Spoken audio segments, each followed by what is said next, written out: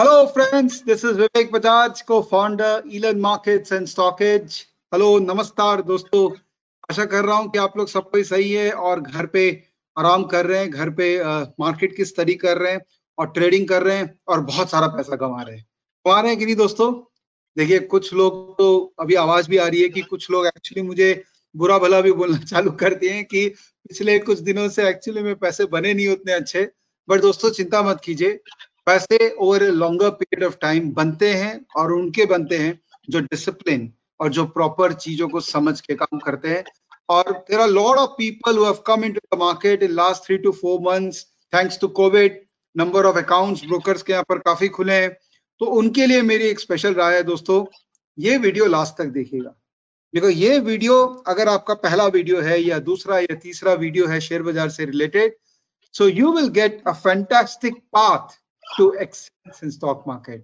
क्योंकि इसमें जो मेरे जो इस बार गेस्ट हैं उनका एक्सपीरियंस मार्केट में अलग ही लेवल पे है और उनके लिए एक पंक्तियां कुछ आई है जो मैं आपके साथ शेयर करता हूं। और किसी बहुत अच्छे आदमी ने ये पंक्तियां लिखी थी, आप सुनिएगा जरूर इसको।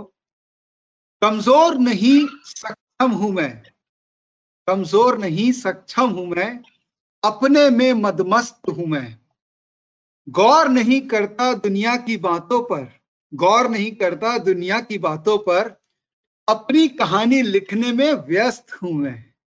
दोस्तों ये सुना सुना लग रहा है, कहीं देखा हुआ लग रहा है। आज ही मैंने पढ़ा ये और बड़ा अच्छा लगा, बड़ा मोटिवेटिंग लगा और मुझे लगा कि हमारे जो गेस्ट हैं वो इतना अच्छा लिखते भी हैं और इतना अच्छा बोलते हैं, तो उनके साथ तो एक फेस टू फेस रिकॉर्ड करना बनता ही है। तो मैं आमंत्रित करूंगा मेरे मित्र राकेश बंसल जी को। राकेश जी आइए। Thank you Vivek ji, thank you very much. नमस्कार, हेलो, सत श्री अकाल दोस्तों। आ गए।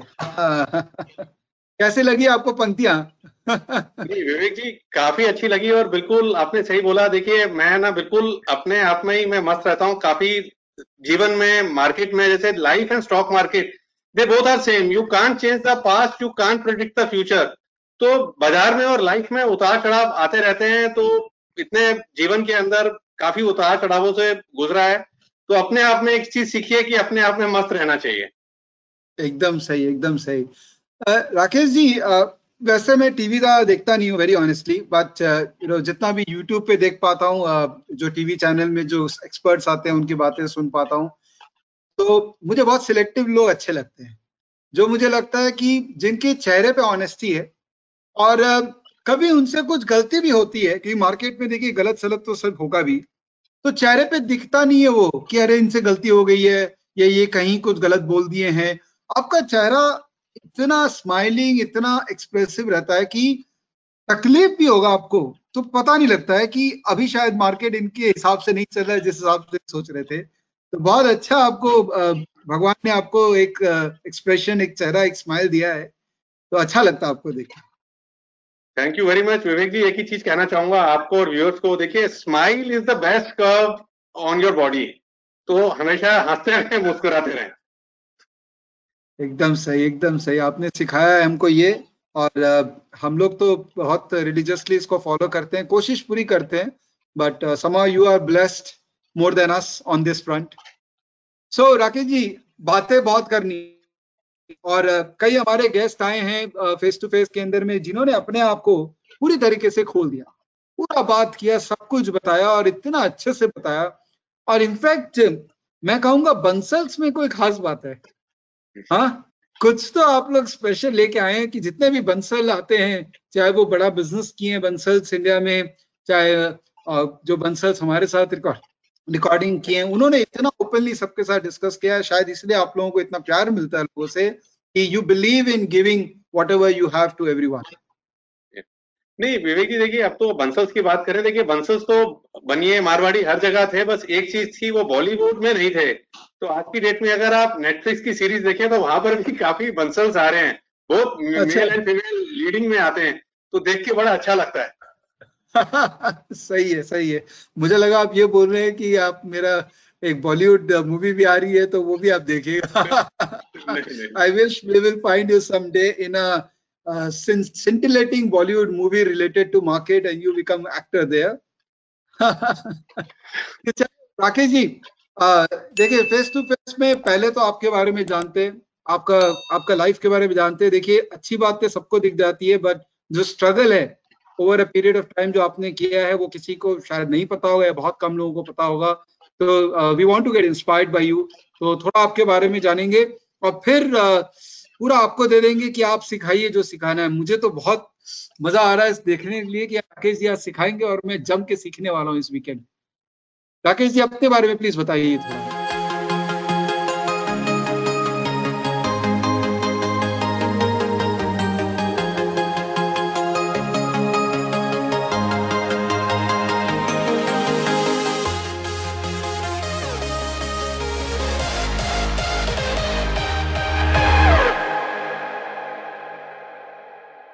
देखिए Vivek ji, I am from a very normal family. I will never say that I am a self made man, because मेरे को सब कुछ मिला है, मेरे फादर ने सब कुछ सेट करके दिया है। But we I belong to a very normal family. My father was a chartered accountant, and at that time ना when I was in my school, तो चार्टर्ड अकाउंटेंट का काम एक ही होता था कि क्लाइंट को डराना इनकम टैक्स के नाम पर और फीस लेना। प्रोफेशनलिज्म नहीं था उस समय, ये सब चीजें नहीं थी। तो my father never wanted me to become a CA, और जैसा हर बच्चा अपने फादर से इंस्पायर्ड होता है, I was also inspired and I wanted to become a CA. He said, "आप you do a MBBS." तो मेरे को साइंस दिलाया गया, बट मेरी कोई रुचि नहीं थी। But I never got through entrance exam. Ultimately, I got an admission in a B Pharma. So post my B Pharma, I realized for further to go ahead, either I have to do a M Pharma or a PhD, or I have to do an MBA, because as a plain B Pharma, you won't survive in this market. Thereafter, I did my MBA from Lucknow University. After doing my MBA, I worked for a Chinese company called Shantou Institute of Ultrasound Instrument, and I was selling this lithotripsy and ultrasound machine, and I was managing entire North India, plus Gujarat. But job was never my passion. I wanted to do something on my own. So I told about my passion about to my father, and in a family we had a discussion. Thereafter, we thought of setting up an IT institute. That time NIT was in a fancy. So Delhi was an expensive thing. Real estate was expensive. So we traveled to Bhatinda, and that time we found that even in IIT the students were not having an access to computers. So we went to Bhatinda. We thought of setting up a center over there. At that time, the cost of setting a center in Bhatinda was 25 lakhs, which was beyond our budget. So my father told me the only thing which you can do with limited money is stock market. He was already doing the stock market business. He and his friend Mr. Naval Gupta, so they gave me some books. They were already doing technicals. So from 1998, I entered into a market on a full-time basis. And since 1998, I was doing trading, and I was managing the money of a biggest cooperative bank of Mumbai. I was associated with the promoters of the biggest cooperative bank of the Mumbai, and I was doing pretty good. In between, what happened, as like we all Banyas, Marwadis have a fancy towards real estate. So I took an loan. At that time, the rate of interest on the loan was, housing loan was 14 to 15%. I took a loan and I bought a piece of land just opposite DLF golf course. And there was a total scam. There was a total scam over there. I never got a land, nothing. So I used to ask the promoters of that cooperative bank kindly help me, because lot of politicians used to visit them. So baat aayi gayi hoti rahi. They never helped me. In one day, I told them that I'm not going to work for you. I was in a depression.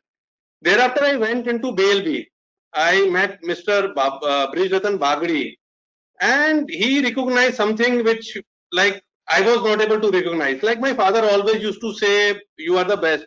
हर माँ बाप बोलते हैं उनका बच्चा बढ़िया है, but मेरे को पहली बार उन्होंने सिखाया।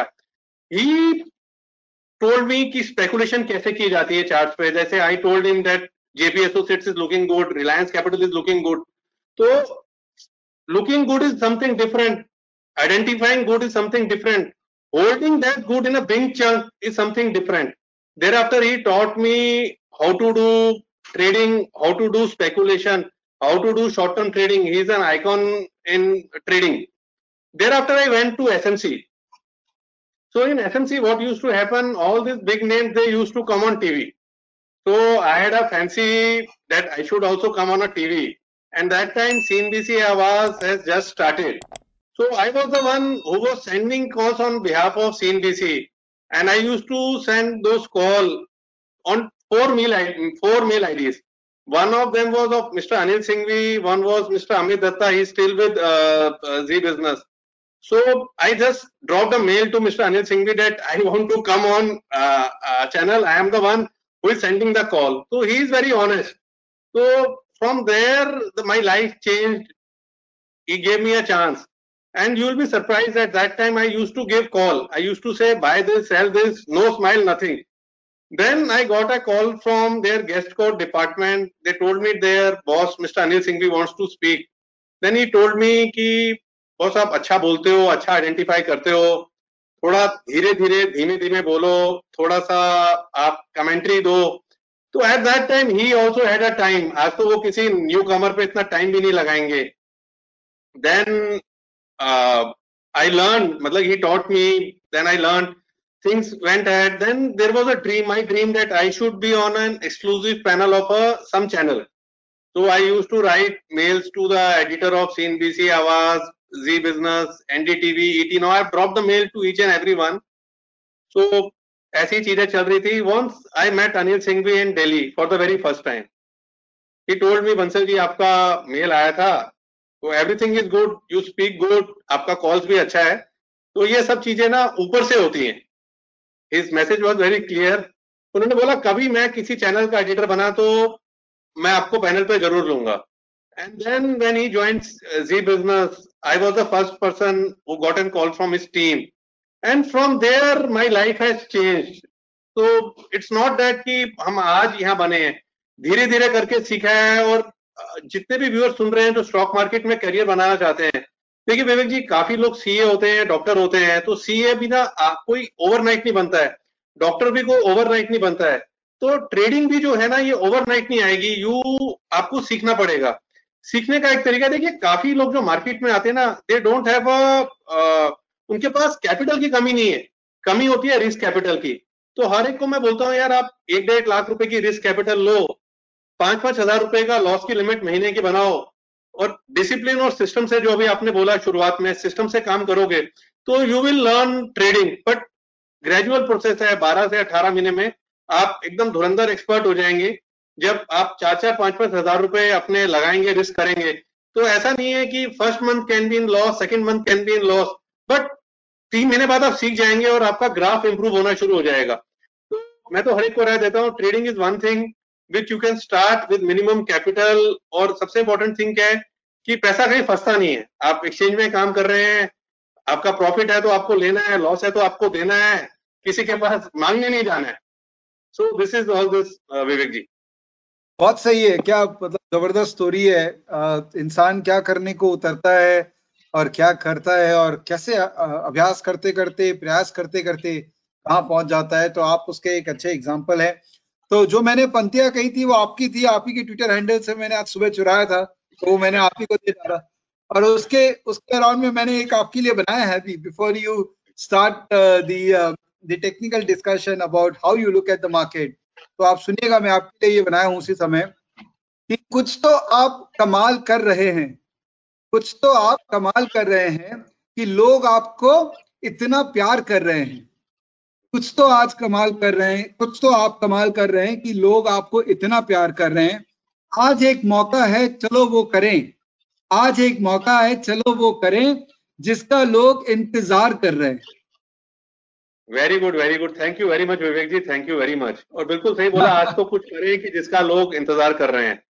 एकदम. तो एकदम विवेक जी, मैं शुरू करता हूँ. देखिए, मैं बताता हूँ आपको, मैंने जैसे बताया, when I was doing my MBA, तो जब एमबीए करना शुरू करा तो उस टाइम पर आई वाज डूइंग फंडामेंटल पढ़ रहे थे. तो I have identified Infosys at a very lower price, 2,500-3 हजार रुपए पे आइडेंटिफाई करा था.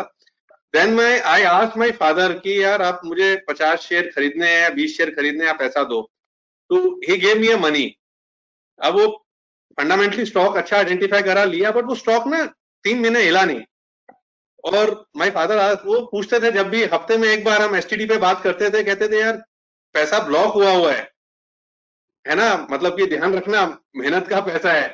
तो चीजें सीखा है बेसिकली। देखिए मेरा ना philosophy of stock market Vivek ji is very different basically, very different. Actually, what I have learned from my experience, from my father experience, my stock market experience is very different.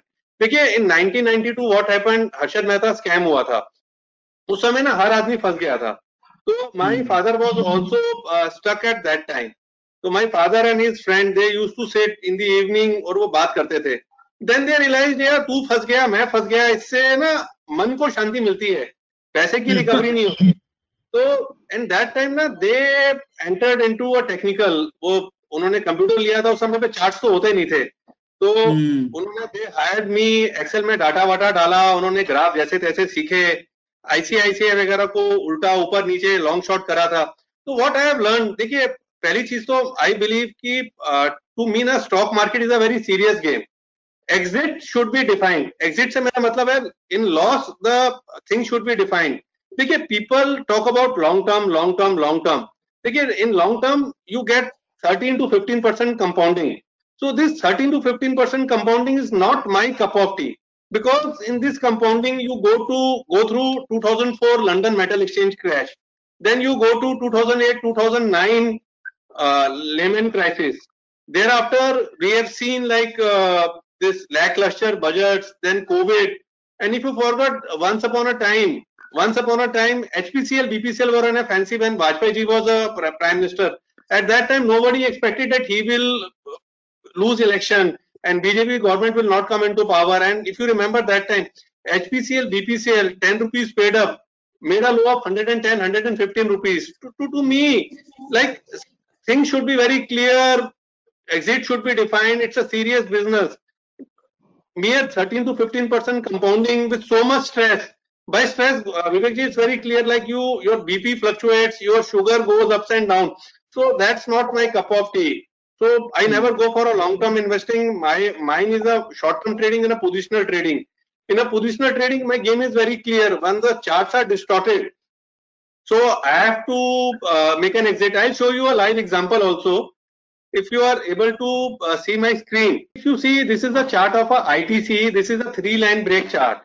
In a 3-line break chart, na, the candle or a bar is not made on a day-to-day basis. The candle is not dependent upon the time, it's dependent upon the price. So basically in 3-line break chart, less number of candles, less number of bars are visible on the chart. So less noise, more clarity. Like this is one stock which is in a fancy, most retail investors are stuck with stock called ITC. If you see here, it was making a very good bullish pattern and a clear breakout was there around 285, 289 levels on the charts of ITC. So at that particular point in time, I myself has bought ITC. I have recommended on TV. I have recommended to my clients also. Thereafter the stock rallied, all was well. But when these levels of 246 crack at that particular point of time, just as I said, the exit should be defined. By exit I means if you're wrong, it should be clearly defined.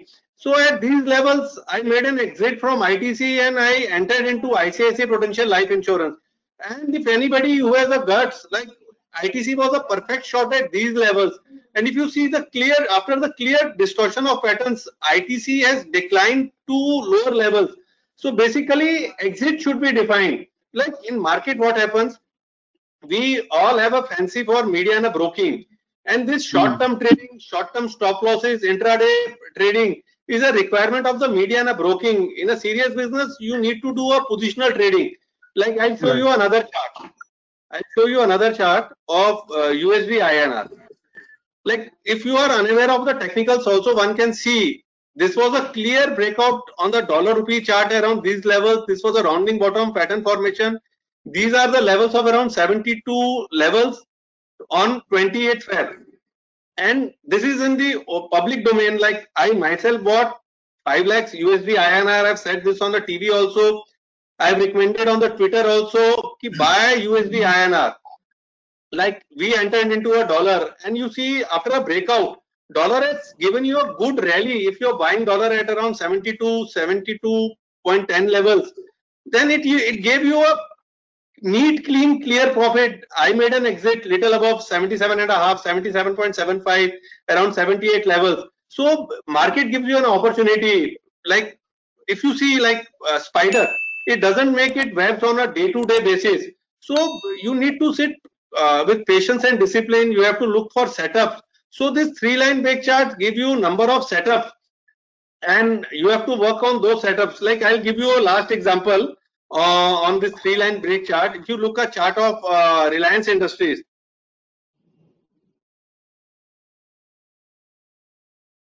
like you look at chart of Reliance Industries, this is the pre-COVID prices. Thereafter, from the in the month of Feb to 2020, we have seen a clear crack. These were the levels like when Reliance has to be bought. Like we bought at 1470, 1500 levels. We suggested our clients also. We recommended on the Twitter also, on a TV also. So if you are looking for setups, then you have to buy and hold. It gives you a market, gives you a number of opportunities. And my like things are very clear. I don't believe in long term, like nothing called long term. Long term for a mere 13 to 15% compounding with so much of a stress. I'm not that kind of a HNI. I don't have that much money that I don't want to lose my money. If I'm wrong, I want to exit. And technicals are nothing but you are looking at a demand and supply. And if you look, Vivekji, there was a like if you look like in early 20th century, there was a economist known as John Maynard Keynes. He was a British economist, and he also said, in the long term, we are all going to die. So I believe कि long term में believe नहीं करना चाहिए और short to medium term में करना चाहिए. And I get lot of queries also कि people say कि we want to buy for long term, they want to do for create wealth for kids. So if you see like see, there is a saying also, पूत कपूत तो क्यों धन संचय, पूत कपूत तो क्यों धन संचय. तो अगर बच्चे अच्छे हैं तो वो अपने आप ही वेल्थ क्रिएट कर लेंगे, और बच्चे अगर खराब हैं तो वेल्थ इरोड कर देंगे. My thought process is entirely different. आपको बच्चों को कुछ देना है तो आप उनको पैसे की बजाय आप उनको लंदन बिजनेस स्कूल भेजो ना एजुकेशन के लिए. People invest in real estate, invest in education. अच्छी जगह से पढ़ा होगा तो थॉट प्रोसेस भी क्लियर होगा, अच्छी चीजें करेगा और कुछ बड़ा करेगा. तो दूसरा विवेक जी, जैसे we were talking about life ना, तो I want to say one thing कि आप जो भी पोर्टफोलियो बना रहे हैं, जो भी इन्वेस्टमेंट कर रहे हैं, you should do for yourself. अगर अपने लिए नहीं कर रहे हैं तो अपनी एक गुड फीलिंग के लिए कर रहे हैं. Don't do for kids. मैंने तो ये चीज देखी है, इतिहास गवाह है कि जिन जिन लोग अपने बच्चे का भविष्य बनाने गए हैं, आप धृतराष्ट्र से देख लीजिए, वो कोई दुर्योधन का भविष्य नहीं बनाने गए हैं. जो माँ बाप बच्चों का भविष्य बनाने गए हैं, वो भविष्य बना नहीं, उनका भविष्य उजड़ गया है. तो जो भी पोर्टफोलियो वेल्थ क्रिएट करनी है वो हम अपने लिए कर रहे हैं, अपनी गुड फीलिंग के लिए कर रहे हैं. बच्चों को message should be very clear and उनको बस आप अच्छी एजुकेशन दे. तो this is the important thing which I wanted to say. Okay okay, सही है. सो नॉलेज और विजडम दोनों एक साथ ही हम लोग को मिल गया आपसे. थोड़ा सा टेक्निकल डिस्कशन में अगर चलें कि ये जो आपने चार्ट ड्रॉ किया है, मैं देख रहा हूँ कि आप कोई सॉफ्टवेयर यूज कर रहे हैं जिसमें ये एक नॉर्मल चार्ट नहीं है. दिस इज नॉर्मल कैंडलस्टिक या नॉर्मल बार चार्ट नहीं है, थोड़ा डिफरेंट चार्ट लग रहा है मेरे को. देखिए Vivek ji, this is a three line break chart. इसमें बेसिकली क्या होता है, जैसे आज कोई कैंडल बनी है तो नई कैंडल तभी बनेगी. देखिए इसमें एक व्हाइट कैंडल होती है, एक ब्लैक कैंडल होती है. तो व्हाइट कैंडल ऊपर की कैंडल है, ब्लैक कैंडल नीचे की कैंडल है. तो अगर आज व्हाइट कैंडल बनी है तो कल कैंडल तभी बनेगी व्हाइट कैंडल जब आज की कैंडल के ऊपर की क्लोजिंग आएगी. एल्स अगर आज के ऊपर की क्लोजिंग नहीं आएगी तो नई कैंडल नहीं बनेगी. और ब्लैक कैंडल तभी बनेगी जब पिछले 3 व्हाइट कैंडल्स के लो टूट जाएंगे. तो आप ना कम कैंडल्स को देख रहे हैं, नॉइज कम होता है, चार्ट पे क्लैरिटी होती है. नहीं तो अमूमन क्या होता है विवेक जी, आप रोज रोज की कैंडल बनाते हो तो यहाँ पर जो भी नया एनालिस्ट आता है वो रोज के हाई लो का बना के एक अपना ही हाई लो क्लोजिंग एक नई डाउ थ्योरी बना देता है, हायर टॉप हायर बॉटम की. तो इसमें कम कैंडल्स होती हैं और होता क्या है कि आपको कंफ्यूजन नहीं होता है. आपने जब स्टॉक को लिया, अब लेने के बाद स्टॉक साइड में है तो कोई कैंडल ही नहीं बन रही है उसके ऊपर. जैसे मैं आपको एक चार्ट और दिखाता हूं.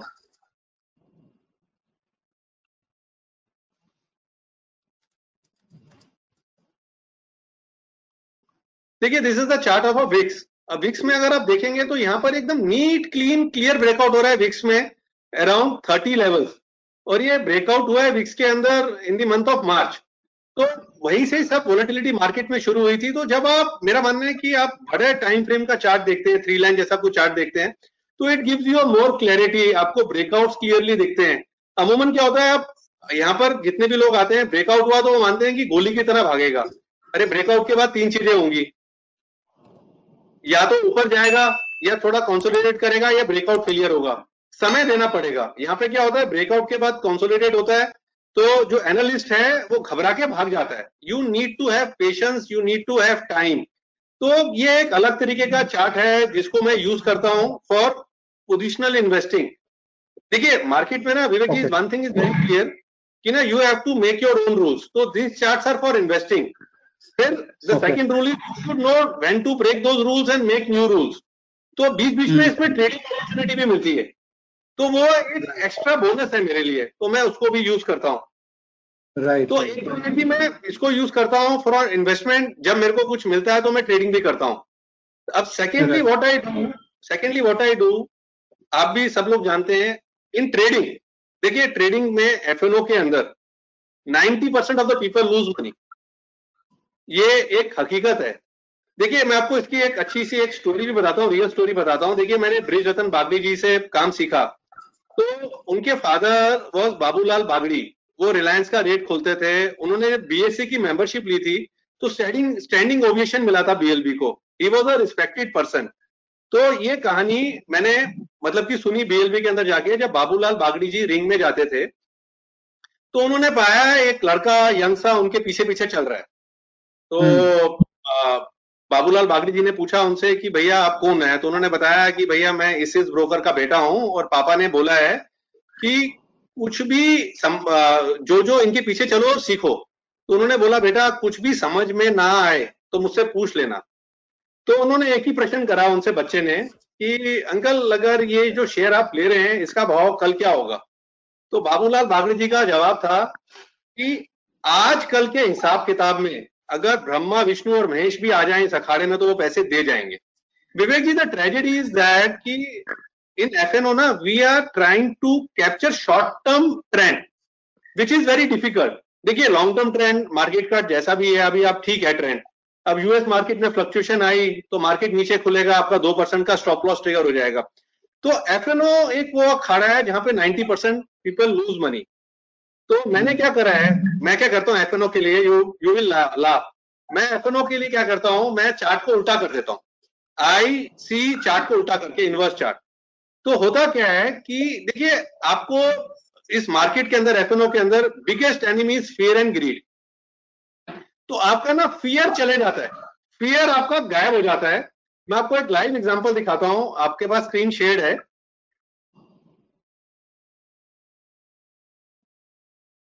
देखिए this is the chart of a Vodafone Idea. देखिए बीट एंड डाउन स्टार्ट है, कोई स्टॉक को नहीं ले रहा था। I made an entry around these levels. पहला एंट्री लिया मैंने 6 रुपए के अराउंड, दूसरी एंट्री ली इस कैंडल पर, दिस कैंडल पर। ये थोड़ा सा पहले लिया था मैंने 660 670 के अराउंड मैंने बाय करा। One can see the chart कि यार ये चार्ट अगर उल्टा करके देख रहे हो वोडाफोन का तो आपको लगता है कि यार ये ना कुछ होने वाला है, ये भस्म हो जाएगा, नीचे की तरफ गिर जाएगा। तो that gives you a confidence. Else अगर इसी चार्ट को मैं अभी अगर सीधा कर दूं तो आप क्या बोलोगे, अरे यार बीट एंड डाउन स्टॉक है, अपनी आप थ्योरीज लगाओगे रिट्रेसमेंट की, ये तो पुल बैक है, तो आप बाय नहीं करते हो। योर फियर्स आपको रोकता है, आपका डर आपको रोकता है खरीदने के लिए। बट जब चार्ट को उल्टा करते हो तो आपको दिखता है कि यार ये तो इसमें कुछ होने वाला है, तो फियर वो खत्म हो जाता है। And this inverse chart works very good in bull market. तेजी के अंदर ये एकदम कमाल करता है। Vodafone is in public domain, मैं 5-6 रुपए से बोलता आ रहा हूं, डिस्क्लेमर देता आ रहा हूं, मैंने लिया है। चार्ट काफी बुलिश है। देखिए मैं आपको एक और एग्जांपल दिखाता हूं। ये देखिए चार्ट है बीएचईएल का, ये भी एक इनवर्स चार्ट है बीएचईएल का। इफ यू सी यहाँ पर इन प्राइसेस के अराउंड ये 26 रुपीज के अराउंड स्टॉक ने एक ब्रेकआउट दिया इनवर्स चार्ट पर। अगर आप चार्ट सीधा करेंगे आपको पुल बैक लगेगा। तो जब 26 रुपए था तब मैंने ट्वीट भी किया कि आप ये वाला स्टॉप लॉस लगाएं और 40 रुपए के टारगेट के लिए इसको बाय करें। अब होता क्या है कि यहां पे लिया, उसके बाद ये साइडवेज गया। मतलब कि जब ये चार्ट आपका आपके प्राइस ऊपर जा रहा है तो इट गिव यू, उल्टे चार्ट में इट गिव्स यू कॉन्फिडेंस कि अभी आप सेफ हो, चार्ट खराब नहीं हुआ है। बट जैसे ही आप इस चार्ट को सीधा करते हो ये आपको ना लगता है कि यार रैली खत्म हो गई है। Again it took a U turn और यहाँ पर 40 रुपए के लेवल्स क्लियरली देखने को मिले, क्लियरली देखने को मिले। मैं आपको एक और एग्जांपल दिखाता हूं। ये मैं विवेक जी आपको वो एग्जांपल्स दिखा रहा हूं जो कि पब्लिक डोमेन के अंदर है। देखिए Indiabulls housing beaten down stock, beaten down stock. अब आप चार्ट को थोड़ा सा इनलार्ज कीजिए, इधर इस साइड में इट्स क्लियरली विजिबल यार, एक ब्रेकआउट ले रहा है 147 148 के अराउंड। यहां पर जाएगा तो दिक्कत है। तो यहां पर हमने टीवी पे रिकमेंड करा, पब्लिक डोमेन में रिकमेंड करा, क्लाइंट्स को रिकमेंड करा और बोला कि फ्यूचर में मत लेना बिकॉज स्टॉप लॉस बड़ा दूर है, इसको लेके रखो। अगर आपने 147 148 पे लिया तो 140 के नीचे एडवर्स प्राइस आपने नहीं देखा एंड स्टॉक ने दिखाया एक बड़ा रन, एक बड़ा अपमूव इंडिया बुल हाउसिंग ने दिखाया। तो कई चीजें आप ना इन्वर्स चार्ट करके देख पाते हो, एल्स आप देख नहीं पाते हो। तो आपको एक चीज और दिखाता हूँ। देखिए अदानी ट्रांसमिशन है, इस स्टॉक को 190 के अराउंड मैंने रिकमेंड करा टीवी के ऊपर अराउंड दीज लेवल्स कि यहाँ पर एक बॉटम लग रहा है, इन्वर्स चार्ट पे दिख रहा है। अब होता क्या है कि जब हम ब्रेकआउट देखते हैं तो sometimes after the breakout stock rally sometimes sideways हो जाता है एंड 20% टाइम मैं बोलूंगा 25% 20% टाइम वो क्या होता है, फेल होता है। बट होता क्या है 25% टाइम फेल होता है, बट बाकी टाइम ना जब फेल साइडवेज होता है आपका फियर आपको लॉस में बाहर कर देता है। अब यहां पर हमने 186 187 पे लिया और 176 तक ये गिरा, उसके बाद देखिए ना स्टॉक ने कितनी बड़ी रैली दी। तो दिस इनवर्स चार्ट्स ना they work very good for FNO trading, they work very good in identifying bottom. तो तेजी के बाजार में ना ये अच्छा करता है एंड आई फील कि आपको ना कुछ इनोवेशन करते रहना चाहिए, जैसे 3 लाइन ब्रेक चार्ट और इनवर्स चार्ट। तो ये दो ही चार्ट्स हैं जिनको मैं देखता हूं। But the thing is that 3 line break chart को ना आप सिखा सकते हो एक नए आदमी को, इनवर्स चार्ट आप सिखा नहीं सकते हो। इनवर्स चार्ट तो क्या है, जैसे जैसे आप सीखोगे, प्रैक्टिस करोगे, रोज देखोगे, तभी आप सीख पाओगे। बट मेरा एक मानना है विवेक जी कि मार्केट में ना बहुत पैसा है एंड आज की डेट में देखिए वेरी फ्रेंकली एक चीज बताऊं, एक आम जो मिडिल क्लास है वहां पर सैलरी आती है 70,000 के करीब, और जो थोड़े ऊपर के लेवल पर है वहां 1.25 लाख 1.5 लाख रुपए की सैलरी है। इसके ऊपर की सैलरीज नहीं है, इसके ऊपर की सैलरी उन्हीं की है जो एसआरसीसी से पढ़े हुए हैं या आईआईएम से पढ़े हुए हैं, तो वो लोग काफी कम होते हैं। एंड देन विवेक जी आप देखें, मतलब कि अदर वे में नहीं कह रहा हूं, देखिए जैसे कहा जाता है कि पुलिस, इनकम टैक्स, एमसीडी ये बहुत भ्रष्ट डिपार्टमेंट है, कई लोग तो अपनी सैलरीज भी विड्रॉ नहीं करते हैं।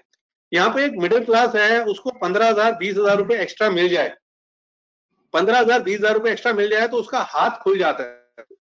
मार्केट वो एवेन्यू है जहां पर आप पैसा लगा के 10 लाख रुपए लगा के आप 25% 30% की रिटर्न निकाल सकते हो। बट दुविधा क्या है, यहाँ पर लोग 5 लाख रुपए लेके आते हैं और चाहते हैं कि 50,000 रुपए निकाल लें। That is not possible, that is not at all possible. देखिए मैं एक पर्सनली एक मॉडल रन कर रहा हूं जहां पे हम 10 लाख रुपए के मार्जिन को एक्सीड नहीं करते हैं। हमारा एक एम होता है कि लो रिस्क लें, तो वहां पर भी एवरेज 50,000 रुपए आ रहे हैं, बट नथिंग गारंटीड। आप 5 लाख रुपए कमा के हाई रिस्क लेके पैसा नहीं कमा सकते। बट जो भी मिडिल क्लास है, मेरा मानना है कि which can give you an additional money, अगर वो एक मिडिल क्लास के हाथ में वो एडिशनल पैसा आता है तो उसका हाथ बहुत खुलता है, उसकी लाइफ बड़े सुकून से होती है।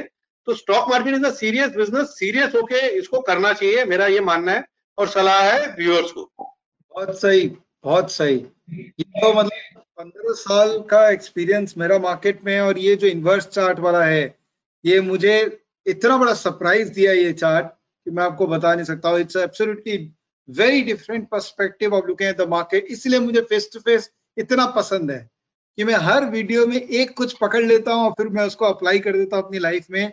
आपको पता नहीं आपने क्या दे दिया। ये it's such a lovely tool. और ये 3 लाइन चार्ट भी मैं देख रहा था क्योंकि मेरे पास मेटा स्टॉक नहीं है, तो मैं इसमें ट्रेडिंग व्यू में देख रहा था।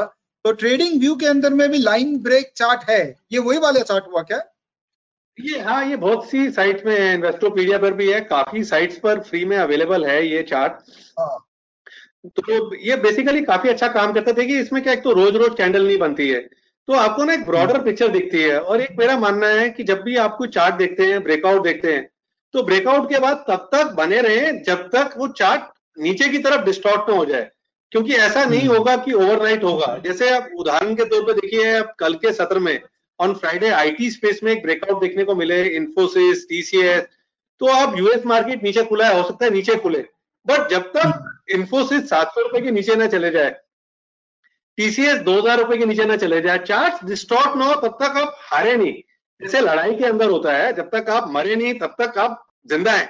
तो जब तक सही। चार्ट जीवित है, चार्ट का पैटर्न डिस्टॉर्टेड नहीं है, तब तक आप खड़े हुए हैं। तो घबराना नहीं चाहिए। देखिए बीच बीच में पेन तो आएगा ही आएगा, क्योंकि जो आप 20% 25% रिटर्न की अपेक्षा के लिए मार्केट के अंदर आए हैं, उसके साथ में स्ट्रेस तो आएगा ही, पेशेंस भी आएगा। इतना आसान होता तो फिर कोई हर आदमी कर लेता। You need to be strong. तो स्ट्रांग के लिए क्या है कि आप मार्केट भी करें, आप फिटनेस भी करें, योगा भी करें, क्योंकि ये चीजें दिमाग को ना आपके संतुलित रखती हैं, स्ट्रांग बनाती हैं, और अपने आप पे भरोसा रखें। मैं एक्चुअली आपसे पूछने वाला था, आपने कहा था कि आप मार्केट में 1998 में आए हैं, तो आपकी एज में पूछना चाह रहा था। और वैसे अब मैं पूछूंगा नहीं, क्योंकि मुझे पता है कि आप योगा काफी करते हो, तो एज आपसे पूछ के फायदा नहीं है, कुछ भी हो सकता है। नहीं विवेक जी, इसका भी मैंने बड़ा अच्छा उत्तर सीखा है। मतलब कि डीके अग्रवाल जी जो एसएमसी के एमडी हैं, उनसे मैंने काफी कुछ सीखा है, उन्होंने काफी कुछ सिखाया है, और यहाँ तक पहुंचाने में उनका काफी बड़ा योगदान है। तो उन्होंने मुझे सिखाया है, जब ऐसे कभी प्रश्न आते हैं कि आपकी एज कितनी है, आपकी क्वालिफिकेशन क्या है, तो आप ये बोला करें कि आपको क्या लगता है। Very sweet, very sweet. He is a sweet person, he is a sweet person. चलिए एक और बात आई कि जैसे आपने पूरा चर्चा में ना एक बार भी किसी भी इंडिकेटर का बात नहीं किया। देखिए मैं ना इंडिकेटर नहीं देखता हूँ। देखिए विवेक जी, मैं बताता हूँ आपको, बड़ी अच्छी चीज बताता हूँ। जब मैं मार्केट के अंदर आया, तो हमारे टाइम पे तो क्या था, इंट्रानेट होता था। इंट्रानेट से डाटा आता था, किताबें, बीएसएनएल का इंटरनेट होता था, डायल अप किताबें आपको बाहर से लेनी पड़ती थी। तो इस वेबिनार के थ्रू ना मैं एक शख्स और है, उनका भी धन्यवाद करना चाहता हूँ। वो है सौरभ सूद। आपने शायद सुना हो, मार्केट टॉपर्स नाम की कंपनी चलाते थे, one of the pioneers in algo हैं। अब सुना है कि वो शायद सिंगापुर में है। तो उन्होंने मुझे काफी किताबें दी, फोटो कॉपी कराता था, और मेरा कोई रिलेशन नहीं था, मतलब कि छोटे भाई की तरह उन्होंने मुझे मदद करी। उनके ऑफिस में मैं जाता था, लैंडलाइन में फोन करता था, ब्रिटानिया का केक खिलाते थे, चाय पिलाते थे। तो व्हाट आई हैव लर्न, देखिए शुरू में क्या हुआ, जब मैं आया मार्केट में, तो मैंने किताब में से, जैसे हम पढ़े लिखे लोग होते हैं सब लोग, तो नोट्स बनाए। नोट को ना थर्माकोल बड़े बड़े लेके उनके चार्ट्स के ऊपर फॉर्मूले लिखे। तो इंडिकेटर में मैंने ये पाया कि ना, oversold becomes more oversold, overbought becomes more overbought. जैसे उदाहरण के तौर पर बताता हूँ, जब मैं अपना काम इंडिपेंडेंटली कर रहता था, तो माय फादर आस्क्ड मी कि एक कंपनी है Jindal iron and steel company, इसका चार्ट देखो। तो वो चार्ट चलता था 5 रुपए 6 रुपए का। मैंने कहा जी ब्रेकआउट हो गया है। तो मैंने लिए 10,000 शेयर लिए उसके, मैंने तो स्टॉक लिया, वो स्टॉक 18 रुपए हो गया। तो मैंने कहा जी ओवरबॉट हो गया है। तो मेरे फादर बोले, यार तुमसे मुनाफा हजम नहीं होता, पड़े रहने दो इसको। Ultimately Vivek ji, you will not believe, 26-27 रुपए के around Jindal iron and steel company का जो आरएसआई था ना, वो टॉप पे जाके फ्लैट हो गया। मैंने बेच दिया। मेरे फादर ने मुझे कम ही बार डांटा होगा। एक बार तब डांटा था जब मैंने एमबीबीएस के लिए मना करा, दूसरी बार तब डांटा जब जिंदल आयरन एंड स्टील बेचा मैंने। वो स्टॉक 100 रुपीज हो गया। और वो क्या था, हाँ, वो आज जो, जब वो जिंदल आयरन जो तब था, वो शायद आज जिंदल स्टील है। वो जिंदल विजयनगर और सब कंपनियां मर्ज होकर कंपनी बनी, वो जिंदल स्टील है। तो overbought becomes more overbought, oversold becomes more oversold. आप रिलायंस कम्युनिकेशन को देखिए, ओवरसोल्ड में कहां से कहां आ गया, खत्म हो गया। Once it was a darling of many people used to do SIP and all those things. तो इंडिकेटर्स तो क्या है कि ना, वो आपको इन्फॉर्म करते हैं। देखिए पहले तो हमारा प्राइस ही लेट एक्ट करता है, ब्रेकआउट होने के बाद हमें पता चलता है कि ब्रेकआउट हो गया है। तो इंडिकेटर और लेट करता है। तो मैं बड़ा सिंपल रखा हुआ है, 3 line break chart for investing. Investing के साथ साथ जो ट्रेडिंग मिल जाए वो बहुत अच्छा है। जैसे in the month of March, Feb end में ये निफ्टी कह रहा था कि गिरेगा, 3 लाइन ब्रेक चार्ट। बट मेरा कंफर्ट नहीं आया कि यार 200 पॉइंट का स्टॉप लॉस लगा के निफ्टी को बेचा जाए। निफ्टी कौन सा 10,000 आ जाएगा, वो तो आने के बाद पता चला। तो my bet was with dollar, कि डॉलर को बढ़ा लेते हैं, डॉलर मूव देगा। तो बेसिकली क्या है कि your game should be very clear. तो 3 लाइन में भी कोई इंडिकेटर नहीं है, इनवर्स में भी कोई इंडिकेटर नहीं है। एंड आई ऑलवेज से कि पैटर्न्स को देखिए, पैटर्न से बढ़कर कुछ नहीं है। जहां भी मल्टी ईयर ब्रेकआउट हो रहा होता है, उन चीजों को आप देखिए। तो इंडिकेटर्स को मैं बिल्कुल भी यूज नहीं करता हूं, और जितनी भी मैंने वर्कशॉप्स करी हैं, जो भी मैं बोलता हूं, I never see any indicator. एक लास्ट टेक्निकल क्वेश्चन है कि आप एग्जिट कैसे देखते हैं? ब्रेकआउट में एंट्री बड़ा इजी है, बट एग्जिट कैसे प्लान करें? देखिए विवेक जी, देखिए जैसे आप भी, you are also married and most viewers are married, और हर जो वाइफ होती है, she looks for a perfection. तो परफेक्ट ना तो हस्बैंड होता है। देखिए, I am good in entry, I am good in exiting, loss में भी मैं निकल जाऊंगा, बट मैं हमेशा बोलता हूँ I am not good in profit booking. तो इसमें क्या होता है विवेक जी, कभी मुझे फायदा हो जाता है कि स्टॉक बहुत ज्यादा भाग भी जाता है, बट जैसे मैं आपको एक उदाहरण देता हूँ, बड़ा अच्छा एक चार्ट और दिखाता हूँ आपको। देखिए ये चार्ट है फर्स्ट सोर्स सॉल्यूशन का। इस स्टॉक को ना, देखिए यहाँ पर ये ब्रेकआउट था इसके अंदर इन लेवल्स पर, तो यहाँ पर समझ में आ रहा था फोर्ट सॉल्यूशन।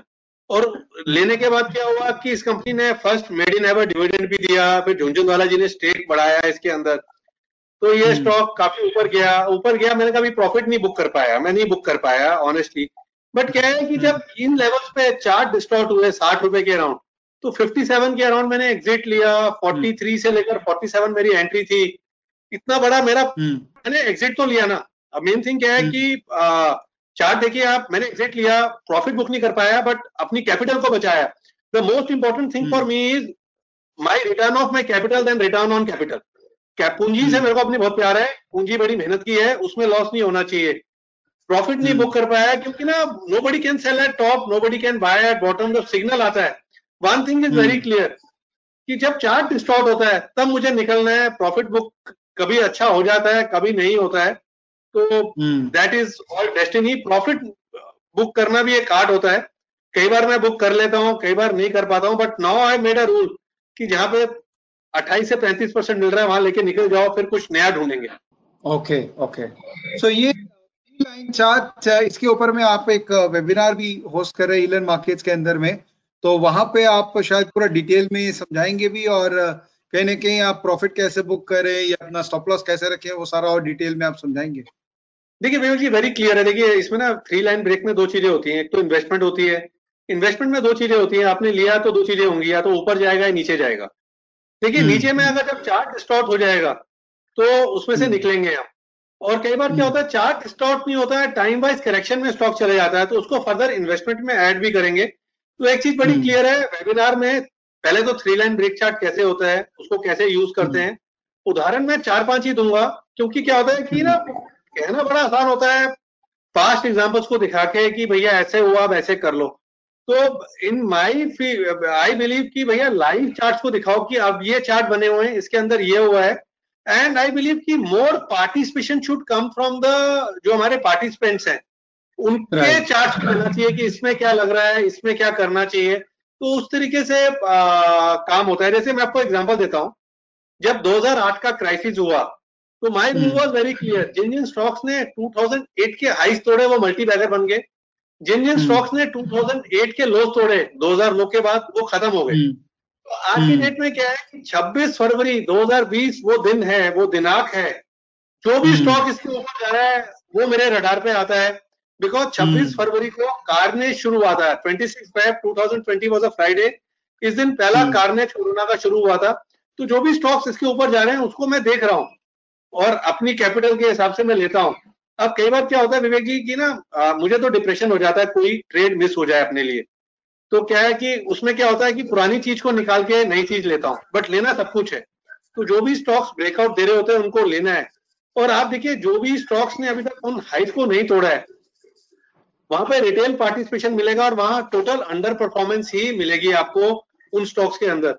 तो 3 लाइन के थ्रू क्या है, ब्रेकआउट्स आपको क्लियरली मिलते हैं, क्लैरिटी क्लियरली मिलती है। तो उस तरीके से अच्छा काम होता है। और बिल्कुल पूरा उस वेबिनार के अंदर 3 लाइन के ऊपर कि 3 लाइन क्या है, हाउ टू यूज, एक दो अच्छे एग्जाम्पल्स भी हो कि जहां पे पैटर्न फेलियर हुआ हो, क्योंकि फेलियर से ही आप सीखेंगे।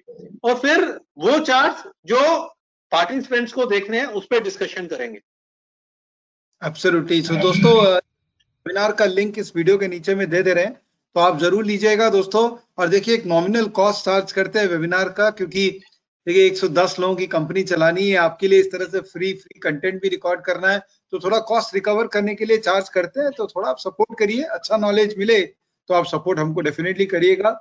राकेश भाई, टेक्निकल डिस्कशन का कोई अंत नहीं है, मैं आपके साथ घंटों बैठ सकता हूँ और बातें कर सकता हूँ, बट आपका साथ मिला है तो मौका मिला है तो थोड़ा नॉन टेक्निकल बात करना चाहूंगा, जो कि मोर टेम्परामेंट ओरिएंटेड है, जो कि मोर सॉफ्ट स्किल ओरिएंटेड है। बिकॉज मेरा भी ये मानना है कि अल्टीमेटली एक पॉइंट के बाद में जितना भी आप रिसर्च कर लो, बंदूक आपको मिल गई, बस गोली तो आप ही को चलाना है। हाँ अब हाँ। गोली कहाँ चलाना है उसके लिए तो अंदर में जो एक गट होना चाहिए, जो कहाँ क्यों चलाना है वो तो अंदर का चीज है। तो वो अगर इंसान को डेवलप करना हो तो वो कैसे कर सकता है, थोड़ा इस पे बात करिए बिफोर वी क्लोज। देखिए बड़ा इजी है। देखिए जैसे आपने बोला कि गट्स, देखिए ये ना पहली चीज तो क्या है, जैसे मैंने बोला आप फिटनेस करें। एक तो पहली चीज क्या है, लाइफ में आप डिसिप्लिन लाएं। आप सुबह या शाम को एक्सरसाइज करें तो that makes your mind strong. दूसरा क्या होता है विवेक जी, देखिए दो तरह के लोग होते हैं। एक वो होते हैं एचएनआईज होते हैं जो ब्लेस्ड होते हैं, जिनके अंदर ना स्पार्क नहीं होता है, उनके पास सब कुछ आ रहा है, they are getting a interest income, they are getting a rental income, तो ना उनको वो स्पार्क नहीं होता है। लेकिन जो मिडिल क्लास है, जैसे आज की डेट में मैं काफी लोग मेरे को मिलते हैं जो पूछते हैं, दे कम टू मी कि भाई हमारी ना सैलरी आधी हो गई है। तो मैंने कहा यार आप किसी के बोलने पर, एडवाइजर के बोलने पे आपको पैसा नहीं आएगा, क्योंकि आपको पैसा तब आएगा जब आपका कन्विक्शन आएगा। और कन्विक्शन कब आएगा, जब आप खुद सीखेंगे। तो अंदर की जो भूख होती है ना, जैसे अगर आप कोई एक नॉर्मल आदमी है, वो ये एम ले कि यार मेरे को 3.5-4 लाख रुपए कमाने हैं, मेरी 3 या 4 बंदों की फैमिली है और मैं इनको एक विदेश यात्रा पे लेके जाऊंगा, तो एक एक ड्रीम लेगा, तो स्पार्क उसके अंदर अपने आप आएगा। देखिए स्पार्क में ऐसा नहीं है कि स्पार्क नहीं होता है। एक जो आम एक मिडिल क्लास फैमिली है हिंदुस्तान की, उसकी जो आम गृहिणी है, आप देखिए यार वो सुबह जल्दी उठती है, घर का काम करती है, तो उसके अंदर एक स्पार्क होता है कि यार मेरे को अपने husband, my husband should be happy, my kid should be happy, my in law should be happy, my parents should be happy. तो स्पार्क तो आपके अंदर है ना, आप अंदर से चाहत पैदा करो ना कि यार मुझे परिवार के लिए कुछ करना है, तो आप डेफिनेटली कर पाओगे। और जितना भी देखिए न्यू कमर है आज की डेट में, Vivek ji I don't know about Calcutta, Delhi के अंदर तो आप 100% नंबर लेके आओगे तो आपको नॉर्थ कैंपस में एडमिशन है, नहीं तो आपका एडमिशन ही नहीं है।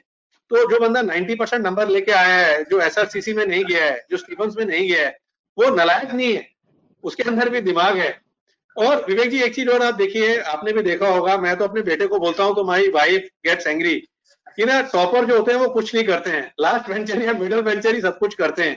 तो बेसिकली क्या है, स्पार्क होना चाहिए आपके अंदर। तो आप अपने परिवार के लिए आपको कुछ कंफर्ट देना है, उसके लिए आप कुछ कीजिए। और जो नए लोग हैं, जो नया युवा है, जो पढ़ के निकला है, देखिए आपको जॉब में वो चीज नहीं मिलेगी जो आपको ट्रेडिंग के अंदर मिलेगी।